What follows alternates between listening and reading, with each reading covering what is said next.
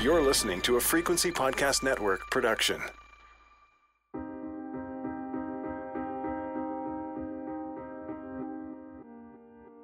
Over the past year, when I talked to people involved in the Michael Dennehy search and investigation, a few different words keep coming up: honor and remorse. I get the sense there is some pride in playing a role in the effort to find Michael. And yet there is humility too. All that work has so far come to naught. There is no doubt that the search for Michael and the investigation that followed is impressive in many ways. The search itself is extensive. The detectives are creative, and resources are not an issue. I'm told time and time again, everything that could be done was done. But after more than 30 years, Michael Dennehy's case remains unsolved. Today, Victoria Police are accommodating in their dealings with me. To a certain extent, Michael's case is still open, and so the case file itself is off limits to me. Requests for witness statements are denied. Requests to speak about certain suspects, those who have never been publicly named, are also out of bounds. FOI requests come up cold. I work alone, knocking on doors, doing land title searches, cold calling strangers, poring over archival records. I've talked to as many people as I can find who have a connection with Michael and the case. I have promising leads, and yet sometimes I feel like I'm working with both my hands tied behind my back.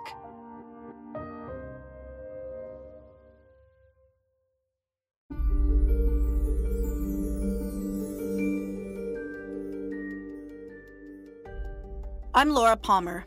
This is Missing Michael, Season 3 of Island Crime. In this episode, I'll introduce you to the most recent detective to take on the Dennehy file, and discuss other suspects too. But first, meet Dorothy and Keith.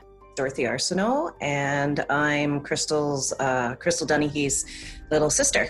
Okay, my name is Keith Dennehy. I am Michael's uncle.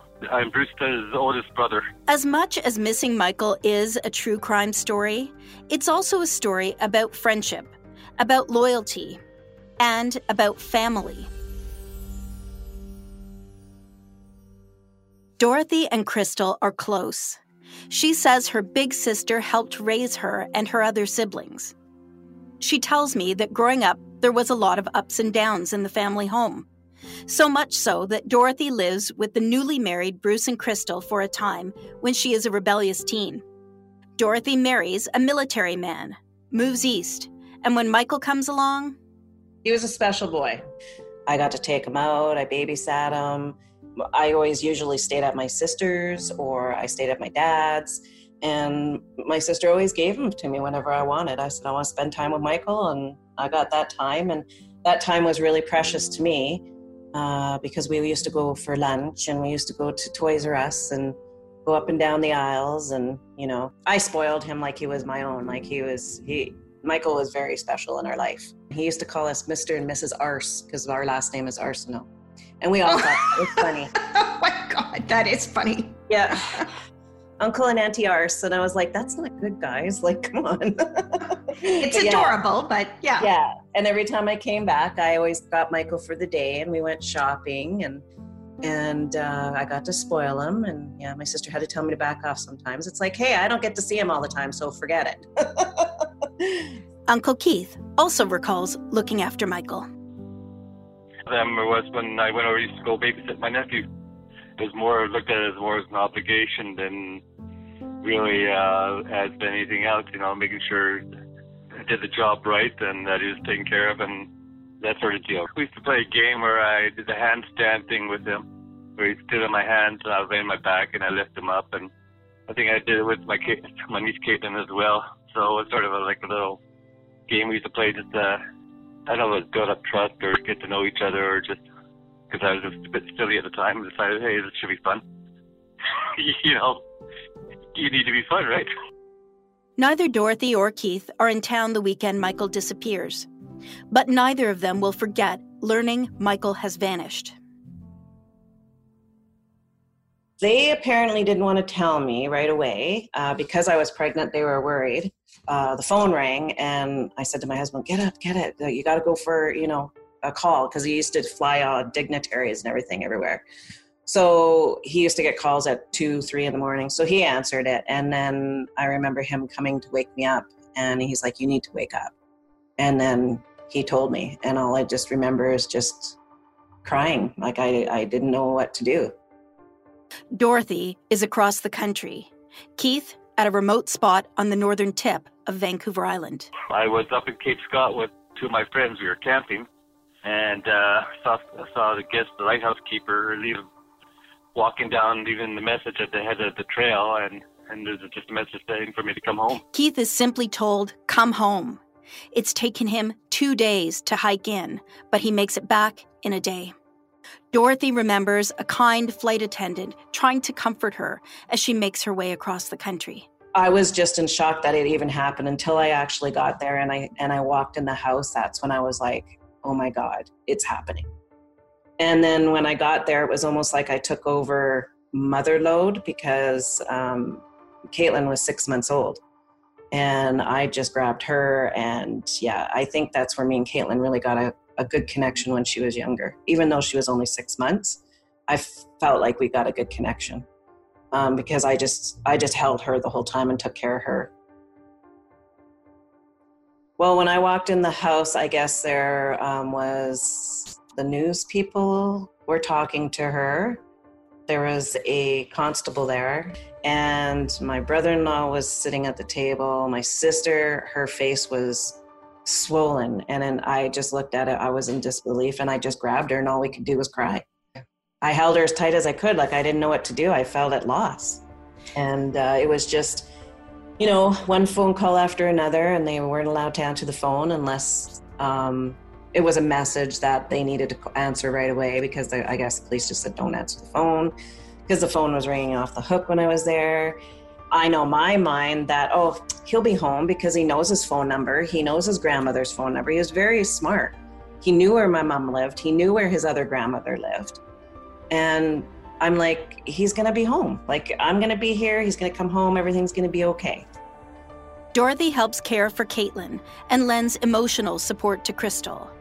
Keith recalls wanting answers and wanting action.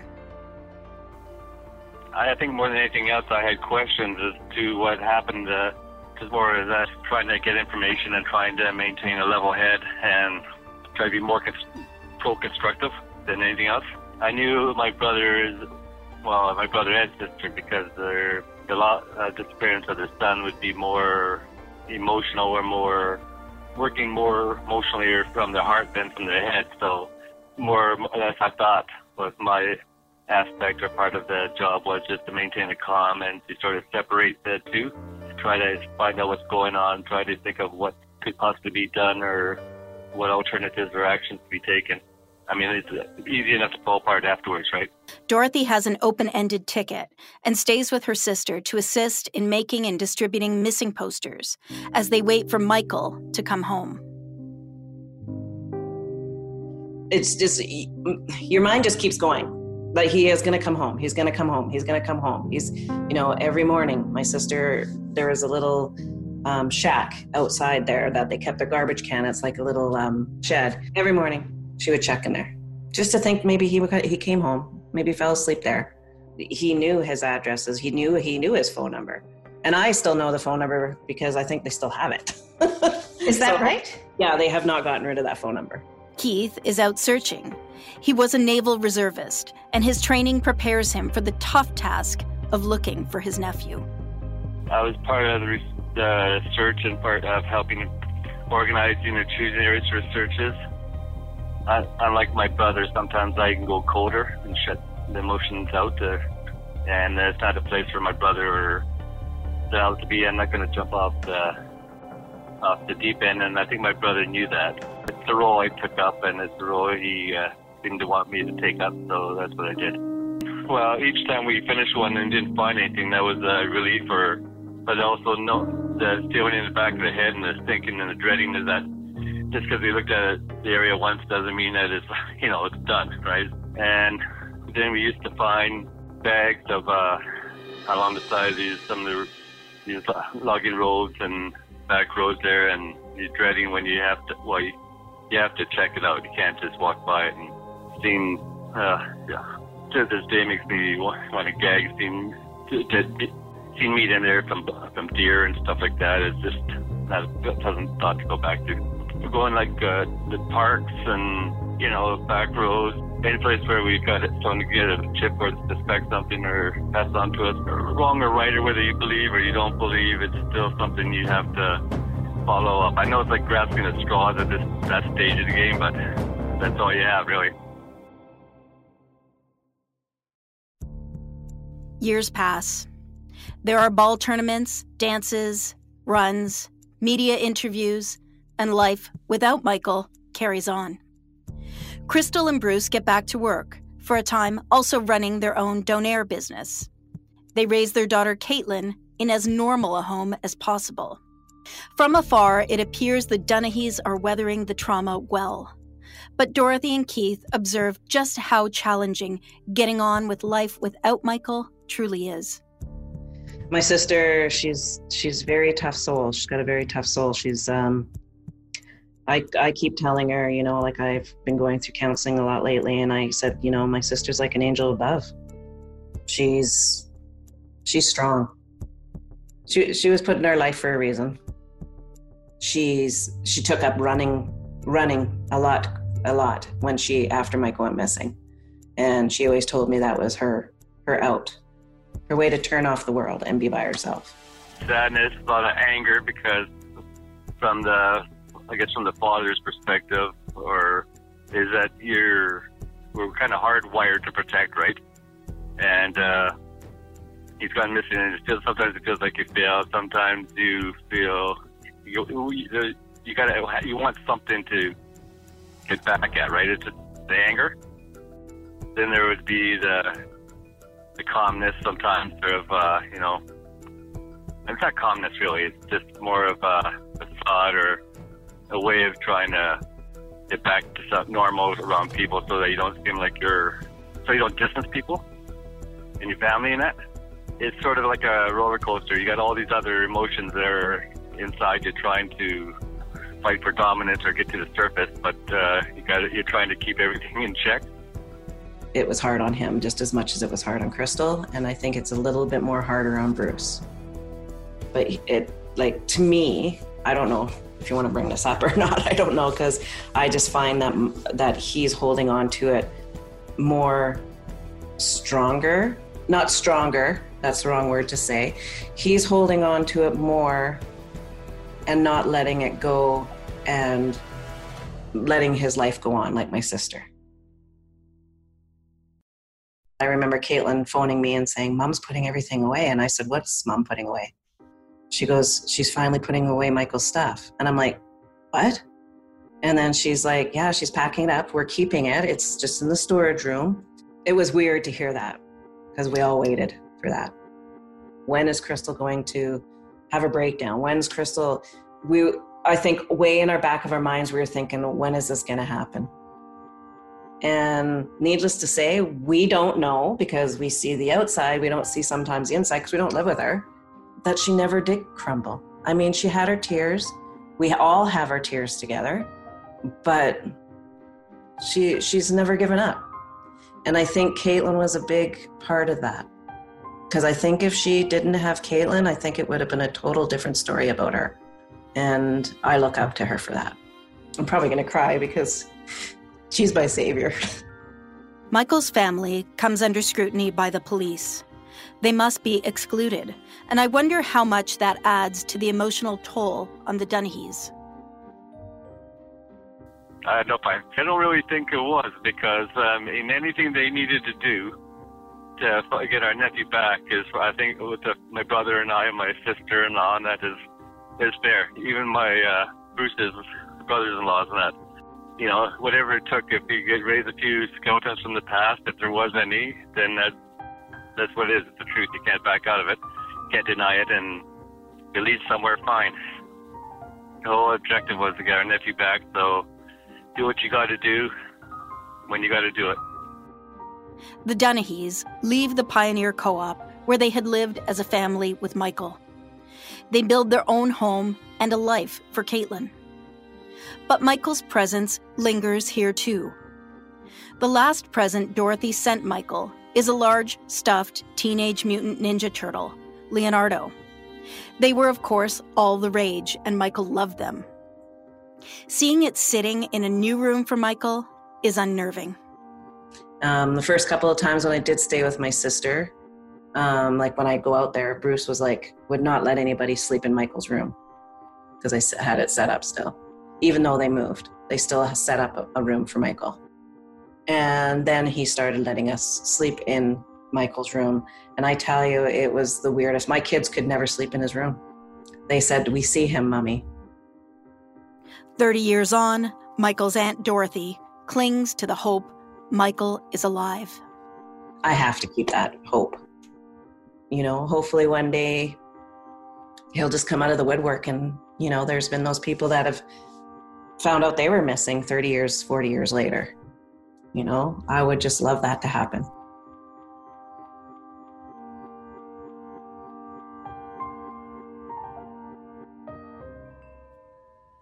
Okay, my name is Detective Sergeant Michelle Robertson. I've been a police officer with Victoria Police for 26 years. She has been on a serial homicide team, a major crime unit, and she's been involved in multiple homicide and suspicious missing person investigations. In 2018, she takes on the Historical Case Review Unit. Michael's case is one of 30 on her desk. Here's the thing with Dennehy File. When I was a young mom, before I started here, I was a single mom, and I was walking through the Hillside Mall, and I was stopped and checked right after Michael went missing with my son, who looked similar. They both had the same sort of haircut. And I was very scared as a young mother when this happened. The impact it had on our community was immense. Nothing like that had ever happened before. So it had an emotional impact for me from the day that it happened, because I was here. I think we all walked around with our kids on flexi leashes after that, so terrified to let them out of our sight. So as a young police officer through my career, you dabbled on this case all the time. We were always talking about it. It's just something that stays with you if you're from that generation. So to get the opportunity at this point in my career to work on the case, it's a privilege to work on it. It's a privilege to work with Crystal. She's amazing. It can be a little overwhelming and frustrating because it's such a big case and you just want to solve it so badly, and so many people have come before you. So many people. So it's emotional for me to be connected with it. You want to do the best that you can, and you never quite feel like you're doing enough. I'm going to keep trying right till I'm gone, and so we don't give up. We just keep working on it. That vow, that pledge to never give up, is behind the name given to a unit formed to reopen the Dennehy case. Here's Sergeant Robertson on Project Vow. So in 2011, this case was reopened with what was called Project Vow, and the chief at the time dedicated a unit of, I believe, 6 members to do a full review and reopen the case and reorganize the data in the case, which is our biggest challenge with a case this size, is managing the data in an organized way that gives it meaning. They started up and they worked very hard at the case, but the unit was closed abruptly and prematurely because of resource struggles and problems. At the end of the day, we have to be able to man the front lines, and we have many obligations to the care of our community. So sadly, it was shut down. And so when it was shut down, it was shut down in a way that everyone was scrambling to make sure it was in the best possible way. And then it's left with one investigator. And so when Sergeant Robertson takes over the file, she has a lot of ground to cover. Basically, it's a whole lot of reading. And this is the challenge. When you have a case that's 30 years old and this big, it's not like on TV, it's massive. So when you change roles to bring yourself up to speed on a case this large is almost impossible. to really read it. I mean, if I was to sit down, they estimated if I brought all the boxes in and was to sit down to read the whole file, it would take me 5 years. And the information comes in daily. It doesn't stop. The size of the case actually becomes one of its challenges. So we've created roadmaps for one another to follow when we take over, these are your priorities to understand and comprehend, and a lot of reading. She describes just what kind of material exists in the file itself. The file is a bit like an onion because it started in 1991, hard copy, everything was paper. They got in a computer for this file, and it was the first computer I think we had. You're going to find the original investigative material, all the media releases, all of the tips coming in. We had a 24-hour phone line going. We had investigative avenues we had thousands and thousands of police officers work on this case, including from outside agencies. So all of their reports, all of their notes, all of their notebooks, all of their emails, we have to keep everything. Every time someone calls in to the tip line, that gets typed up and added to the file. One of the first things she does is meet with the Dennehy's. As soon as I took the case over, I contacted Crystal and I went to their home and I met with both of them and I introduced myself. I explained who I am, and then I get to know them and I want to know what their expectations are, what their beliefs are, and what communication plan they would like to have with me. Because communication plans with the families are critical now. What we'll do is sit down and say, okay, well, what do you want me to call you about? How do you want me to contact you? When do you want me to contact you? They are veterans of this. I approach it that Crystal has worked on this file a lot longer than I have.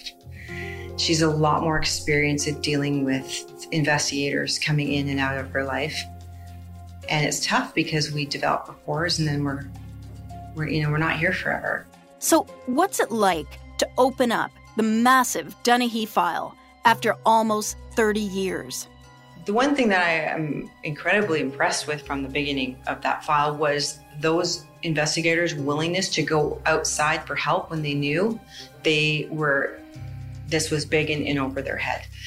It stands out for me that they, within 24 hours, contacted the FBI in Quantico and Serious Major Crime RCMP, and their willingness to let all the help come in and not be, we've got this kind of thing. The amount of volunteers and coordination and air support for searching and willingness to try new techniques really stands out for me from the beginning.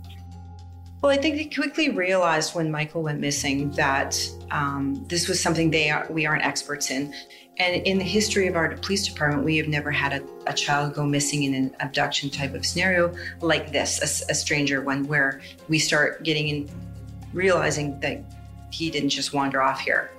Very quickly, they realized that they needed to call in some expertise to give the investigation some speed, flow, and direction to make sure we were going in the right direction. Within 24 hours, they were speaking with the behavioral science unit at Quantico. They're the ones who sort of keep the knowledge of the best practices in these type of cases. So it makes sense to go right to the source to make sure we're doing it the right way from the beginning.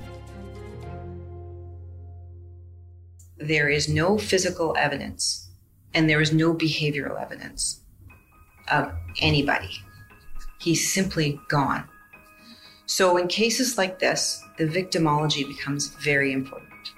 Going back and looking at the whole, the victim, the family, and trying to ascertain their timeline for the 24 hours before, trying to figure out exactly where they could have had contact with someone. But for me to go back and hear those different perspectives and look and see, okay, well, that was the advice given. What did we do? And what came out of that? And is there anything I can take from that now? The two things that solve cold cases are technology changes and relationship changes. So with this, technology-wise, do we have a lot? Not really, because we didn't have technology then. We didn't have DNA. We didn't have a crime scene. We don't have a bad guy's DNA. Technology has helped us in the last year. I think it was a year and a half ago. We managed to get Michael's actual profile from an item of his. So that allowed us to do further testing and utilize his DNA, which people lean on that a lot. They always assume, oh, it's DNA that's going to solve the whole case. And it isn't. DNA, you can't convict anyone on DNA. It's simply a roadmap to a case. You need evidence and you need a whole bunch of other stuff. So changes in relationships of people that may have been involved, may have known, and those people coming forward. And yet, without a clear scene of the crime, evidence collected that day has yet to prove helpful. They've collected evidence from the scene, but there's been no profile or evidence that has moved the investigation forward whatsoever. So here's the challenge. He was seen leaving the car in the parking lot. We are going presumptively, many people go presumptively that he was potentially grabbed or abducted from the parking lot before he made it to the playground or at the playground. That person would have to be interchangeable with everybody there to do that. It's a very high risk situation. Is there a possibility that he was lured away from the immediate area? Is it possible he wandered away from the immediate area? We don't know. So we don't know where our scene is. To pick up everything within a 3-block radius would be problematic. So they picked up what they could, understanding what they did at the time. But I think you don't have any direction with that. There was a lot of people there. If you think about it, the game ended. There's one game started at 11 and that was ending, and the next game was starting at 1. And because of the timing of that, you have families leaving and families getting their kids and leaving, and then you have people arriving. So it's the perfect moment to be interchangeable and to blend in. With no crime scene evidence, witnesses are key. There was actually 4 witnesses, including the Dennehy's, 4 in total that actually saw Michael at the parking lot. So there was a couple other people. One was a football player, and there was someone else in the parking lot. And there's other people that believe they may have seen him, but keep in mind that a lot of witness accounts from there have not been corroborated and couldn't be confirmed, and they weren't 100%. Bruce and Crystal Dennehy are 2 of the witnesses who saw Michael. The friend they drove to the game, Donna, now deceased, is a 3rd. I spoke with one other football player who believes she saw Michael that day. And in the episode ahead, you'll hear from one other witness. And it is a child witness who first points to the brown van. There was a child witness that believed she saw Michael. I think in the early 90s, child interviews weren't really known. We didn't have the same protocols and processes we have now. Later on, it was learned that it was likely untrue. So what happens with an investigation, when something goes out into the media, a tidal wave of tips comes in, which is what happened with the brown van. They had 1,300 tips within days. They were inundated with brown van tips. It was after that they learned that it was likely not true, that it was made up, because children want to help. There's a very specific training you need now to do child interviews, and I'm not putting that on just the members, but it's very easy for kids that are scared to want to help and think they're helping by coming up with something from their imagination. What that did was kind of deter resources to the brown van. Now, I'm not saying there wasn't a brown van. There could have been one. So that's the tricky part. If you say, oh, no, hang on, guys, that wasn't, we believe that wasn't true. Are you now inhibiting people from coming forward with information? So now they're in that position. It's tricky. At what point do you start thinking it's not a good tip, or it's not as credible as you hoped? Well, I don't want to get into too much detail there, but there were more interviews with the person, and then follow up as an adult too. they started to realize that it was probably made up. So, I mean, I can't say 100% that it was, but we believe that it was. The brown van, real or imagined, is a big part of the investigation. And even if the child witness is unreliable, it's possible the brown van was real. Apart from the brown van tip, one of the other leads that I spotted in the early news stories of the time is a suspect sketch. Here's what we know about the provenance of that piece of information. Yeah, so it was actually a witness from one of the nearby apartment buildings looking down on the park. And they observed a man who appeared to not have a purpose there, hanging around and watching. And in Sandy Park, there was a family playing. And Sandy Park is the park located at Warwick and Kings, sort of right across from the playground. So the man was over there. And so that witness called that in, and that's where the composite sketch came from. And does that end up being useful, ongoing? Like, is that still something? They actually identified a possible suspect from that sketch, yeah. And that person was almost eliminated, but we pretty much got him as a person of interest. So, in those early days, as tips flow in, a brown van, a man lurking in the park, police also focus their attention on those closest to Michael. Family, friends, neighbors need to be ruled out. So they looked into family members and immediate family members, friends, caregivers, neighbors. You sort of work your way out and you learn the timeline and the relationships of those people, and you just gradually work through it all and start weeding them, trying to weed them out. It's tough to do 100%. I've spoken with some of those family members who were investigated by police, asked to undergo polygraphs, who needed to be excluded. They tell me it's hard, but they also say they are eager to do whatever needs to be done to clear the path for police to move on. And I also think about Michael's Aunt Karen, a woman who was also his caregiver. She told me she wasn't interviewed at all until 10 years after the fact. And I wonder, could other people who knew Michael have somehow slipped through the cracks? A neighbor, a friend of a friend.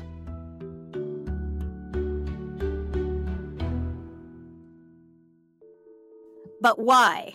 Why would any of them? Why would anyone take Michael? You have to look at the motivation, too, of why you would take a child.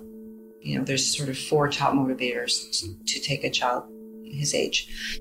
One is sexual, one is anger, revenge, financial gain, and then child replacement. So these are all things that they consider when they look at the profiles of the different individuals that we're looking at.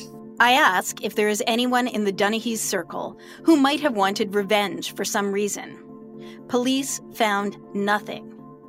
And what of the search itself? Detective Robertson describes what she makes of the search as she looks back on the file.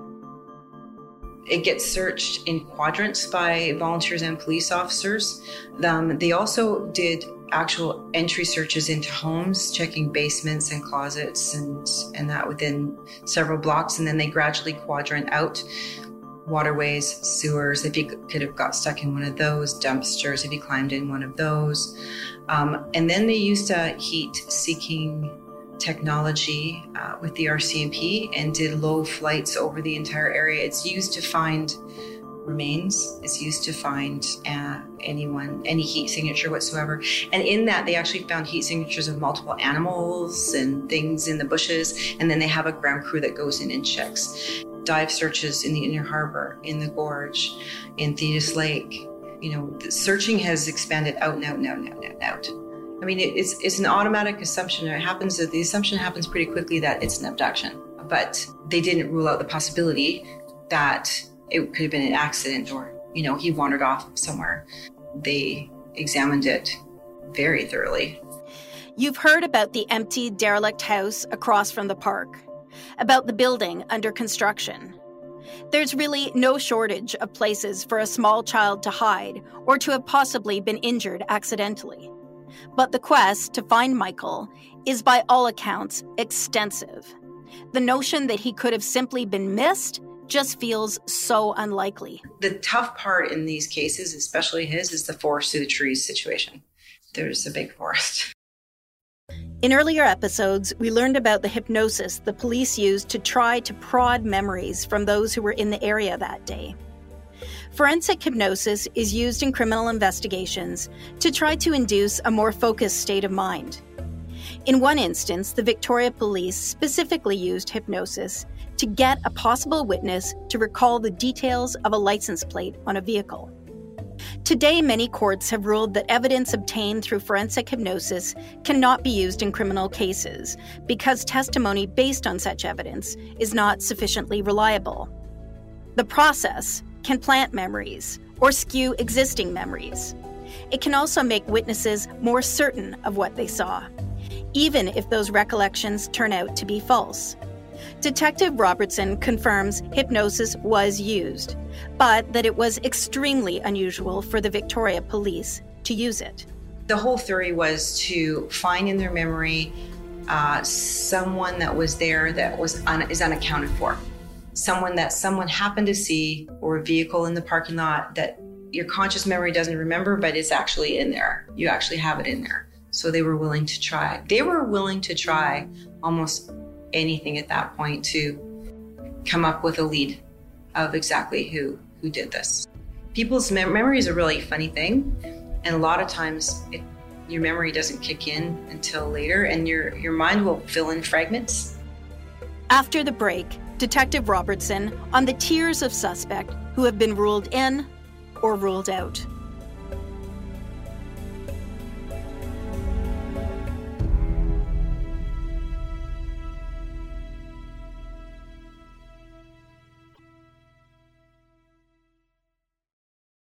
In an earlier season of Violent Crime, former Vancouver police detective turned criminologist Kim Rossmo suggested I look at attempted abductions in my quest to see if disappearances of island men could be connected. His words come back to me once again as I consider Michael's case. I ask about attempted abductions around the time Michael disappears. Oh yeah, there would have been. Nothing in the immediate area that I'm aware of, but again, it's a very big file.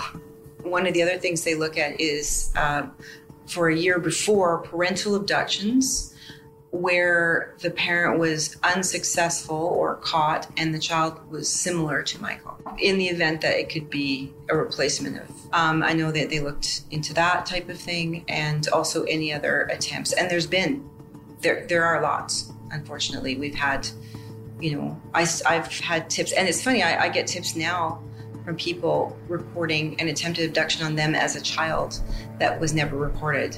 But after an anniversary, I've had people come forward and say, look, when I was a child, around the same time, I was approached by a van and a man or whatever, and he asked me to get in, and I ran away, but I never told my mom about it. But now I'm listening to the case, and I'm thinking you guys should probably know about that. So we'll get that kind of a tip as well. I also submit a Freedom of Information request regarding attempted child abductions in the area where Michael vanished for a couple of years before. But my request is not specific enough. It yields nothing. It turns out the pool of offenders is surprisingly large. It is amazing, like when they first did this case and they looked and they did an examination of convicted sex offenders. At the time in 1992, there were 1,200 convicted sex offenders in British Columbia. So that's a whole lot of people to look at. So they narrow the pool down to locally and to the type of offenders who would offend against a small boy.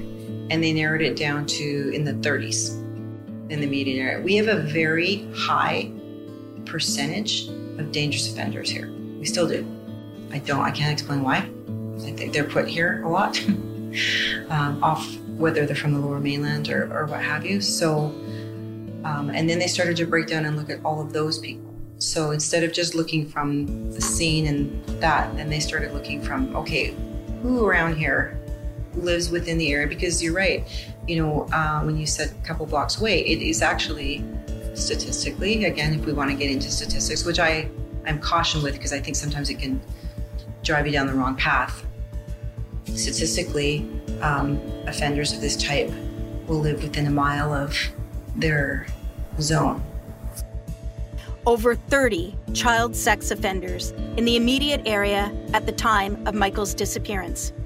My God, 30 in quaint, charming Victoria.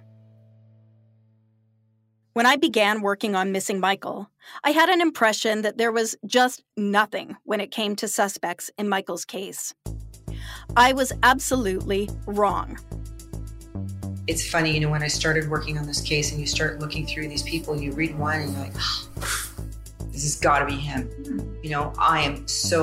This is going to be him. Then you read the next one and you're like, oh my, this is it. We have to. And when you get to number 50, it's disheartening that there's so many, but you actually have the problem. You have a lot of people. And that's why when people come to me with tips and they're like, especially victims of offenders, because of course the person offended against them, they feel is evil and is got to be the guy who did this, assuming it's a guy. But there's unfortunately more of them than people realize. And it is viable, but I actually have 30 others that are equally potentially viable. That's the challenge with this one. If you say what stands out for me is as a challenge that I wasn't expecting, and that would be too many possibles, but nothing to take it to the end, right? Nothing to connect it. Detective Robertson agrees to address specific suspect names. We begin by reviewing the barber Vernon Seitz, discussed in an earlier episode. They investigated that lead. They actually worked with the Milwaukee police because the connection between him and Michael, he kept weird things and he made claims, but he actually was never found to have actually done anything. And he kept items of children and pornography and items. And within his property, when they did the search, they found one of Michael's missing person posters. And that was the connection. So as they worked through with the American investigators and looked deeper into him, they found no further connection with him whatsoever. He was a collector of memorabilia. And we have had this before with some of these offenders having Michael's poster. I don't know if it's a keepsake for them or what, but in this particular case, no connection was found with him. So he's not considered a person of interest or a suspect on the case at this time. The day I interview Sergeant Robertson at the Victoria Police Station, she is wearing a small orange ribbon in recognition of the thousands of unmarked children's graves that are being discovered on sites of residential schools across Canada. The public is just beginning to wake up to the atrocities that occurred in the not-so-distant past. Among the worst of the abusers at the schools is the late Arthur Plint. In 1991, Arthur Plint was living less than 2 blocks away from where Michael disappears. It is later confirmed that Plint was outside of his home that day and that police did speak with him and enter his apartment.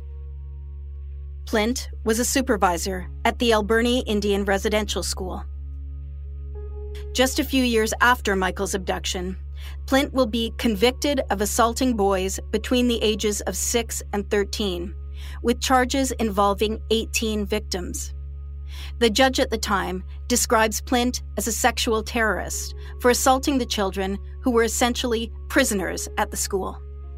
No, he's not a suspect in this case. But was for a time, or?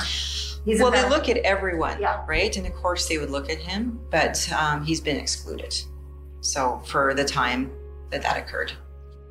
But he's not a current suspect. In a newspaper article from 1995, a friend of Plint is quoted as saying he and Plint discussed the Dunahee case, but only because it was in the news at the time.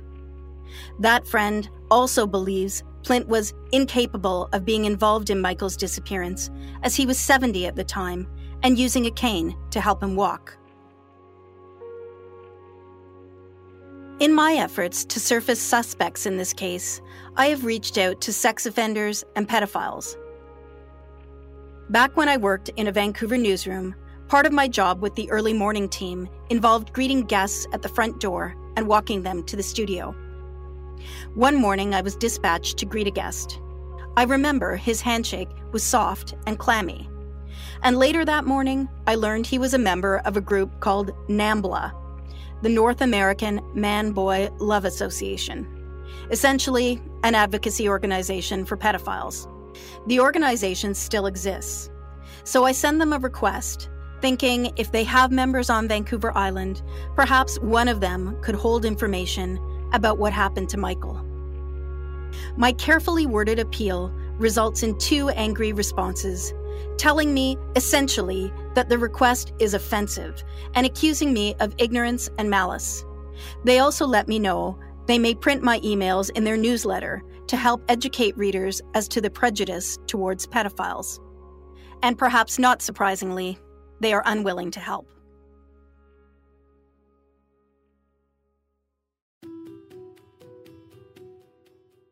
I notice a convicted sex offender commenting online about the Dennehy case. Again, this is someone I interviewed on an unrelated matter years ago, a man who spent decades in jail rubbing shoulders with other sex offenders. I reach out to him. This time, I get a surprising response. This source tells me he believes that a man dubbed the Abbotsford Killer, Terry Driver, is responsible for Michael's disappearance. He sends me Driver's trial transcript, images of diagrams and maps. He has spent time developing this theory. But the theory seems off to me. I remember the attack on teenagers Tanya Smith and Misty Cockrell in 1995. 16-year-old Tanya was killed. Driver then taunted police and a local radio station, vowing to kill again. Clearly, he is capable of violent, terrible acts. But he also loved the attention, and I can't see him keeping silent about Michael for 30 years. I never get a chance to ask him, though. Driver dies in prison not long after his name is raised to me. Still, I asked Detective Robertson if Terry Driver, the Abbotsford Killer, was ever a suspect in Michael's case.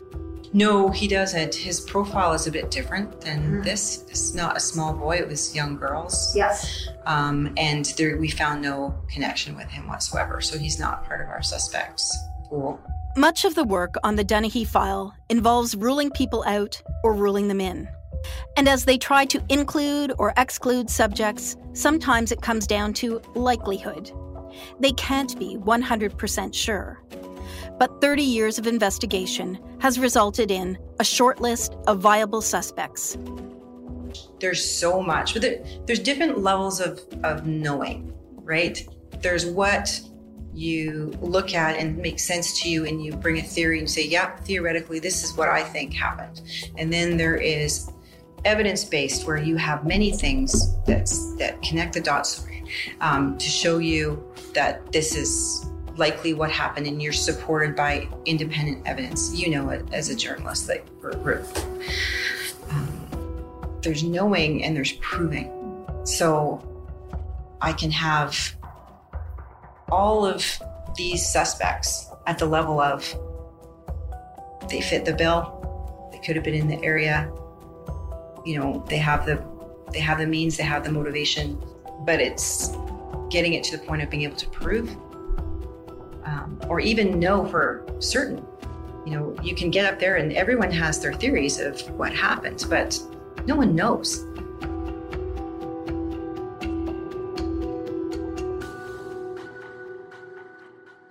I've worked on a few stories over the years where people connected with a case, including police officers, will tell me, look, we know who did it, we just can't prove it. Yet.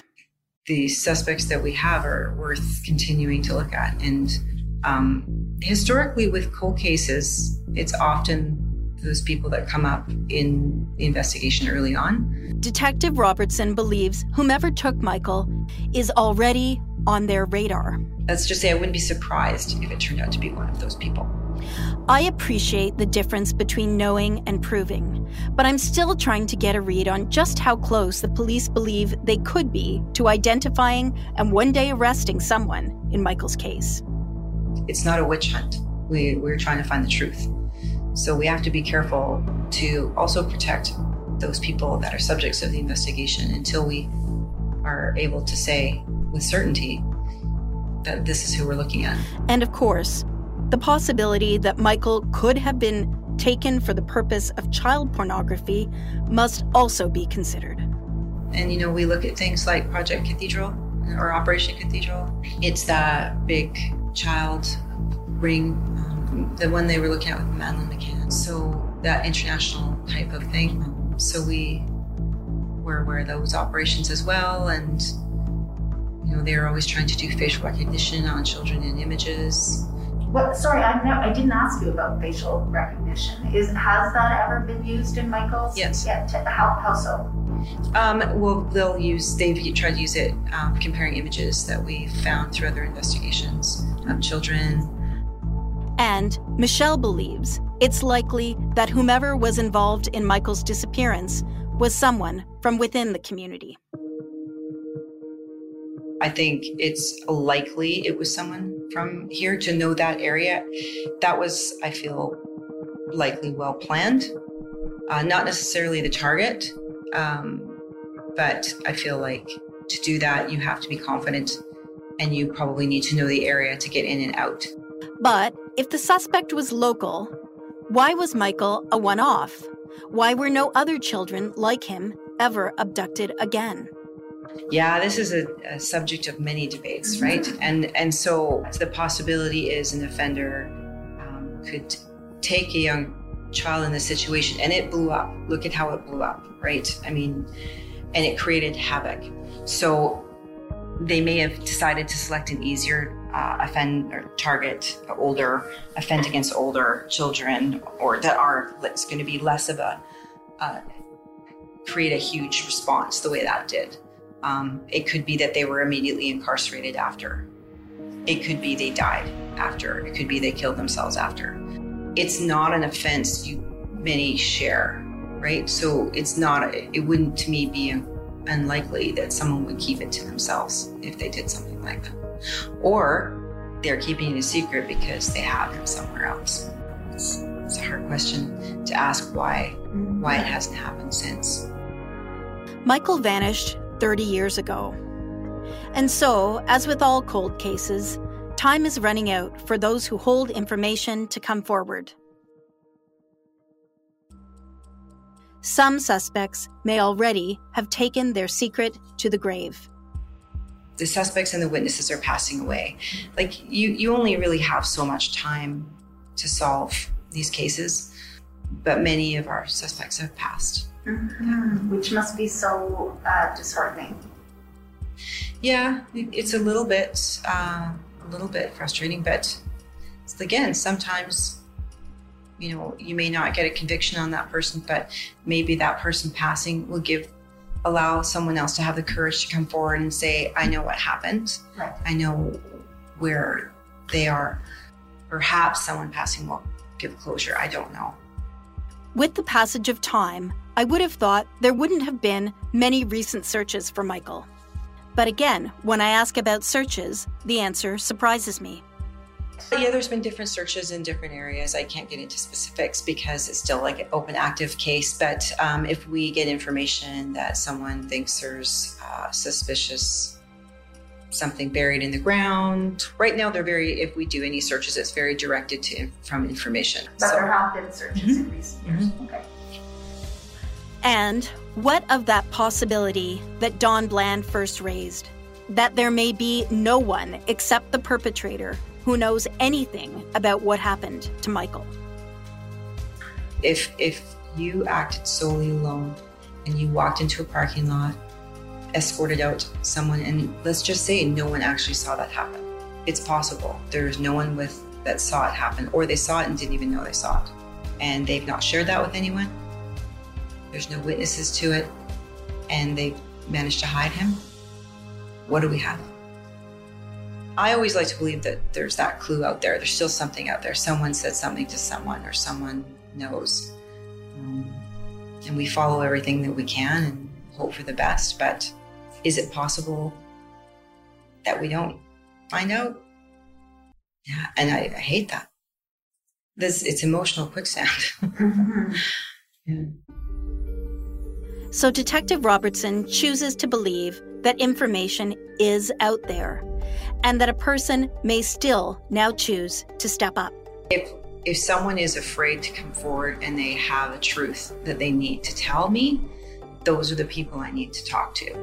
And I want them to know that they can come forward in a safe way, because it's very important to us that we learn what happens, even if it just brings closure and there is no big court case or anything, even if it's just answers for the family. If there's someone that has that information that they know is specific to him and they know exactly what happened, that it's time to end this for the Dennehy family. Like everyone I've spoken to about the Dennehy case, Detective Robertson really just wants it to be over. I just want it to end. I just pray for that closure for them. It will always stay with me. We'll always watch, and I'm sure the guys you talk to, they're watching, they're listening to what I'm doing, you know. It doesn't go away. You carry these cases with you forever. When you work on them long term and you become connected with the family, you don't just retire, and I hope for closure for all of us. Ahead on Missing Michael, a possible eyewitness who has never spoken publicly about her story. But first, a word from one of Michael's heroes. Michael Dennehy loved the Teenage Mutant Ninja Turtles. Back when Michael was a little guy, loving the magic of the Turtles, I had the privilege of being the voice of Michelangelo. I'm Townsend Coleman, a voice actor, and one of the many people who want answers in Michael's case. The Turtles were crime fighters who believed in justice. If you have any information about Michael, please head to michaeldunnehy.ca and click on the Report a Tip button.